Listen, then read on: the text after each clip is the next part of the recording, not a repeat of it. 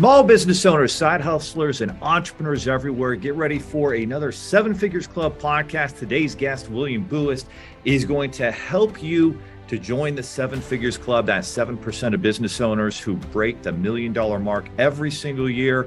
He's been serving entrepreneurs for over 20 years. He is a mentor to business leaders. He's also the author of the book, Intentional Business Mastery. He specializes in guiding clients, small business owners in particular, along the journey to mastery so that they can deliver consistently excellent value to their clients. Remember, we talk a lot about the importance of delivering more value than the competition out there. And today's guest is going to absolutely help you excel in doing that. William is, by the way, a fellow on the Professional Speaking Association. He's a speaker. He's an author.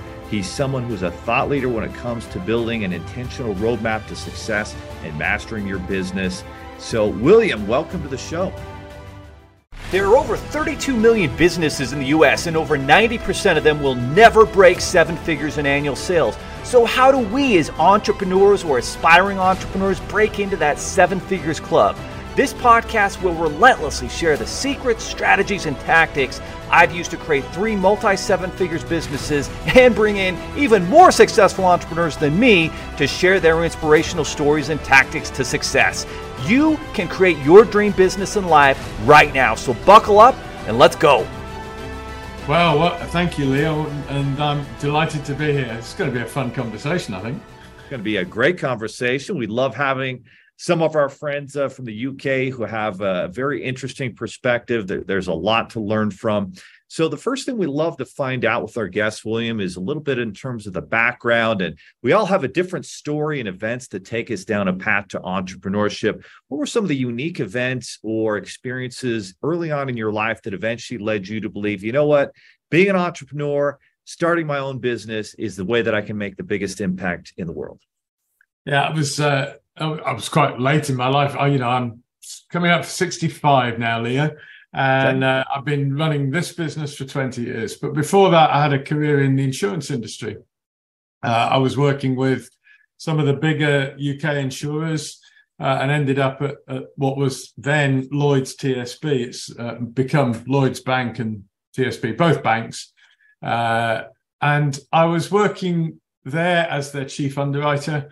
So looking at what do we need to charge people for insurance so that we can make a little bit of money from the insurance, but also be providing a great service to those customers when something goes wrong.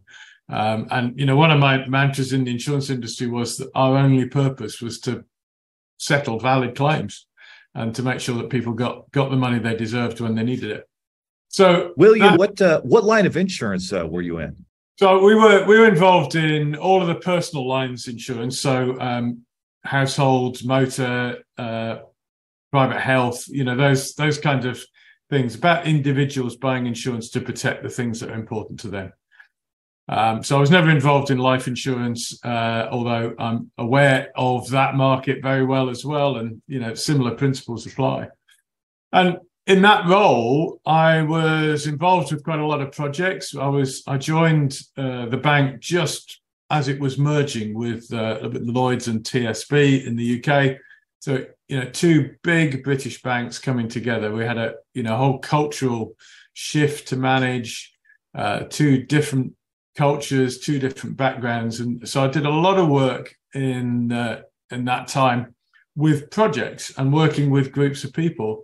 And it dawned on me that leading these projects was like leading a small business.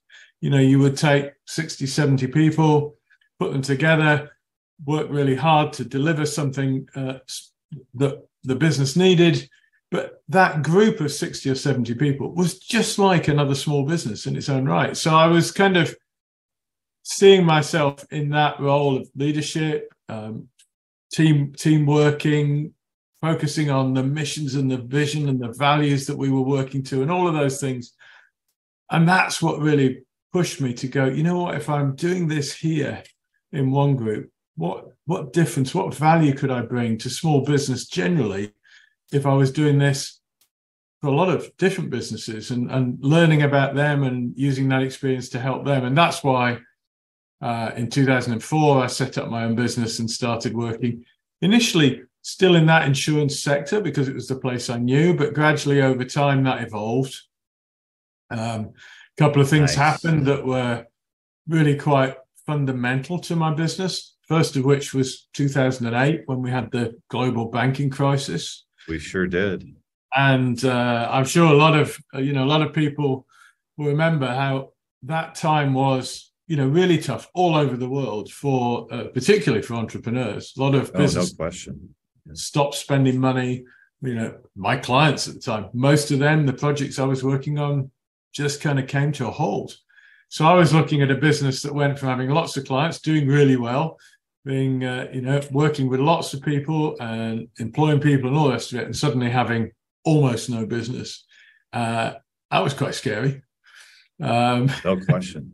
Yeah, those were crazy times. Crazy times. And maybe we're, entering some phase of that again here as we start to see some pressures and downward winds on the global economy and the U.S. economy and the UK economy. And so people are definitely feeling some uncertainty, especially if they're small business owners, as they're kind of dealing with that.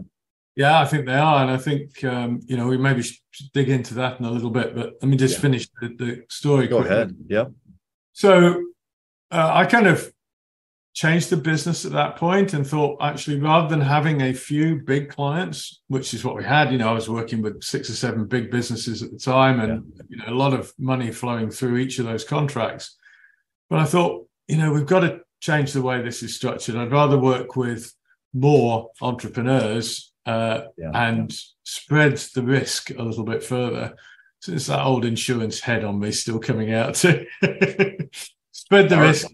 And, that all worked really well. And I was doing a lot of one-to-one mentoring with business owners, helping them to look at their business in different ways and see ways they could improve it and grow and take on people and all the rest of it. And then we had this thing called pandemic that came along. Yes, we did. And again, a lot of the work I was doing was, traveling into businesses, working with the business owners and their teams face to face, and suddenly we couldn't do that.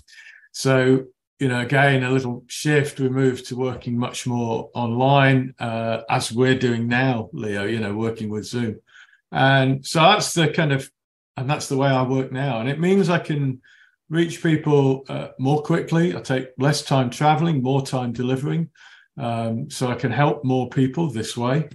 I can also work all over the world, which is a real blessing because I've found that to be, an opportunity that is just fabulous. It's great.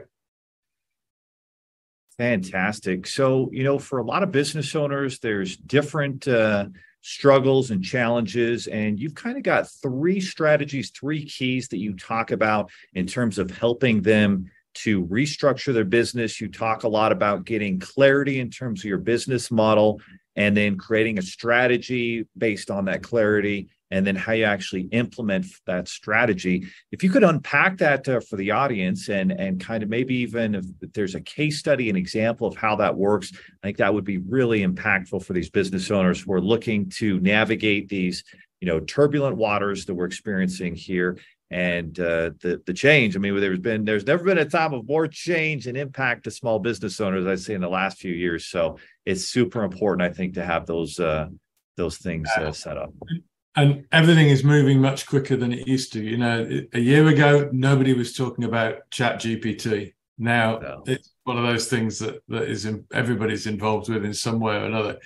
So we've got to be thinking about how do we develop as individuals, and how the world is changing around us affect the way that we turn up in the world and what we offer to people. And I think unless you're agile and quick to see what your clients need, then, and your customers, you're not going to be able to adapt quickly enough, and other people will be moving quicker than you.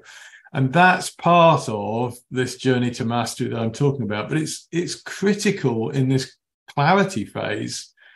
We all think, I say we all, I can't speak for other people, I can only speak for myself, but I've gone through life thinking that I'm clear until I realize that I'm not. So, lots of things where I think, I've got real clarity, I know where I'm taking the business, and I talk to other people and say, to them, What do you think of what we're doing? And I find they're talking about things that are slightly different than I think they would, and actually the message that I think is clear that I was pushing out, not necessarily being received as clearly by my target audience as I would hope. So I learned that whole clarity piece is really, really important. Thinking about how do we get more clarity of precisely what we are here to do as a business? Who are we trying to help? How do we help them? What is it that makes us passionate about that? What's our purpose, if you like? And how are we as individuals going to become the master of that? Which is why I talk about intentional mastery and why I wrote the book.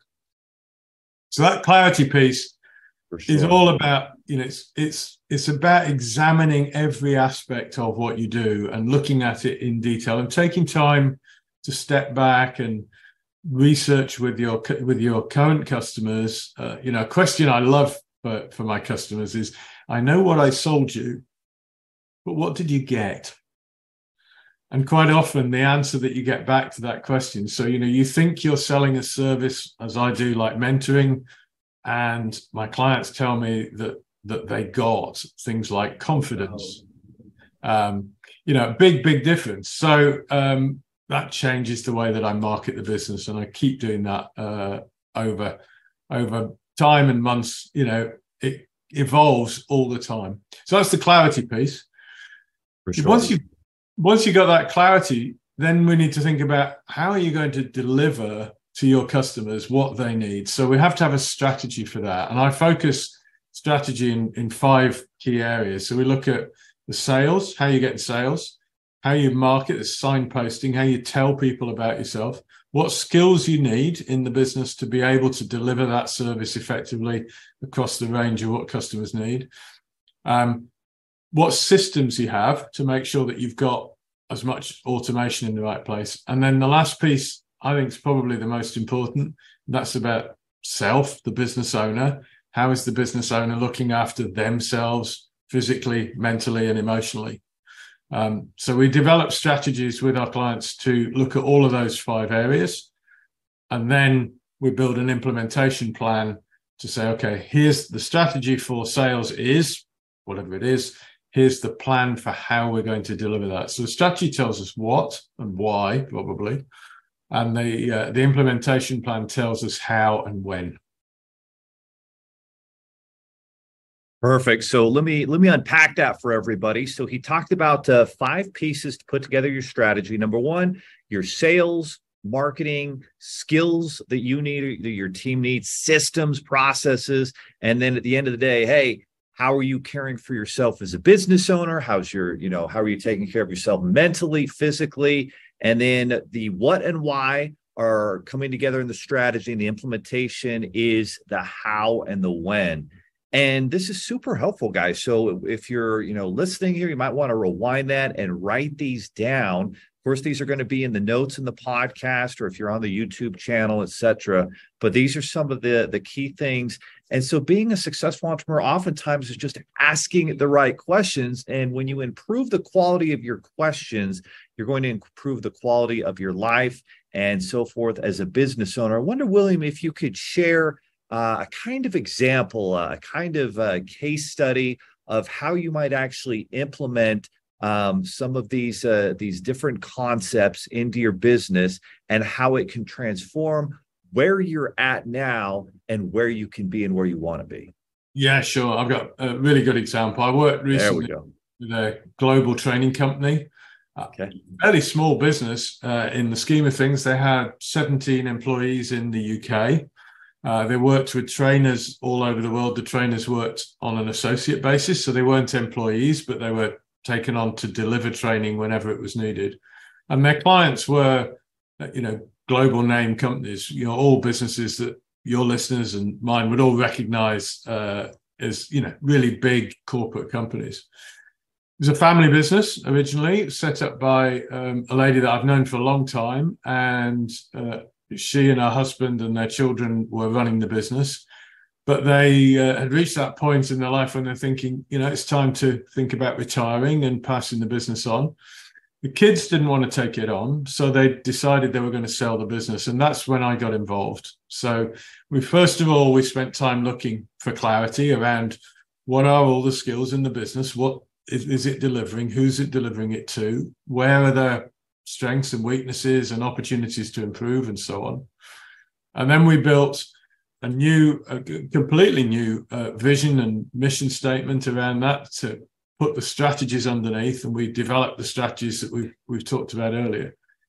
So all of that part of the exercise probably took about 3 to 4 months working with them quite closely. And then over the course of the next year or so, they put a new management team in place. So they had 4 people who they identified. Some were new to the business, some had been in the business for some time, who would move up and become the management team for the business. They weren't really working that well as a team. They were all brilliant people in their own right, but they were very independent and hadn't had that opportunity to form a team and to work together. So I worked with them in a mastermind group, effectively. We met once a month. I took them out of the business. I facilitated a day where they were working on the business with each other, learning about each other's skills and what their strengths and weaknesses were. And we redesigned through that process, we redesigned the structure of the top of the business a bit, shifted the roles around so they were all playing directly to their strengths rather than to the strengths that the role might have thought it needed. And they built a really great team spirit and ran the business very successfully. That business has now been sold. It's been sold to another owner, but they are now still working as the management team of that business because the new owner looked at them and went, these guys know exactly what they're doing.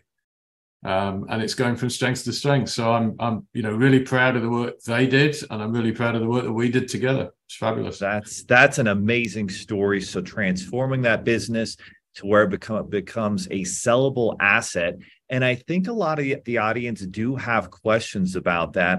What do you think the difference is in your decades of experience in serving business owners in terms of creating a business that is a sellable, valuable asset that has an exit at the end of the road, which a lot of people would love to have? But I think from the statistics, 90% of businesses are not sellable assets. So what is it that you have to do as a business owner to create a business that is valuable, that can be sold, that does provide an exit at the end of the day?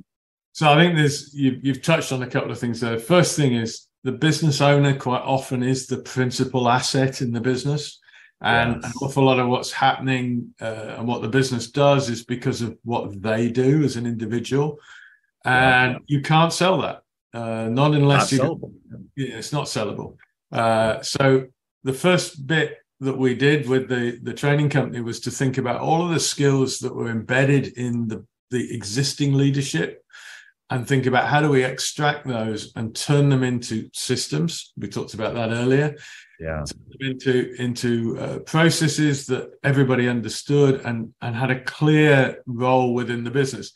You look at the roles, you now start separating the role from the individual currently performing that role, and think about how can you get the knowledge and the skill and the experience that the people who are currently running it into the system so that if they leave and somebody else takes over, they know what to do. They can learn what to do really quickly. So that first thing I think is documenting how the business really works, what the business model is, and making as much of it as possible systematized so that other people can do it. If you can't step out of the business. So William, just to clarify that, unpack that, that's kind of the ability to create maybe an SOP, a standard operating procedure for each position, so that as you grow, people can step into those positions and seamlessly, implement and integrate into the business. Yeah, and I know plenty of businesses where people are very hard to promote because their role is so important to the business and they're the only person in the business that can do it. And that's kind of crazy, right? You've got to have a situation where you can pass on the knowledge and the skill. And that's part of, the expertise that we build up through a lifetime. As we've said before we came on this call, we're we're not bright young things anymore, you and I, Leo. You know, we've got some runs on the board, and that those runs on the board and what we've learned and how we've learned them, it's important to be able to explain that to others in a way that enables them to pick up the ball and run with it as well. That's why I wrote a book, you know, because I wanted to get what I know out into the world in a way that other people can learn from it, that I can't reach through other means, but I can reach them through a book. Yeah, no question. And sometimes one of the false beliefs we have as an entrepreneur, business owner, is the belief that, you know, the skill set we have and what we do to make the business run is something unique to only us. And what the best entrepreneurs do is they bring in people who are even better than them, who end up surprising them, actually can do the job even better than they can do it, and get out of the way and then manage that from a higher level. And that's one of the false beliefs that I think a lot of us entrepreneurs have, is nobody can do it better than I can. But at the end of the day, even if you could find people who could do it 80% as well as you, your business can grow. You can free up your time to build on the business instead of constantly working in the business. And so there's false beliefs both ways, that people can't do it better than you, but they can. You can find those that can. And even in a weird, unique case where, okay, maybe they can't quite do it as well, but if they're 75, 80% as efficient, now you can free up your time and do more in the business and grow. And without you getting out of the way as the bottleneck, the business never can grow. And number two, it can never become a valuable asset that you can actually sell and have an exit with. And those, you know, those systems, as you design them, they become the assets of the business.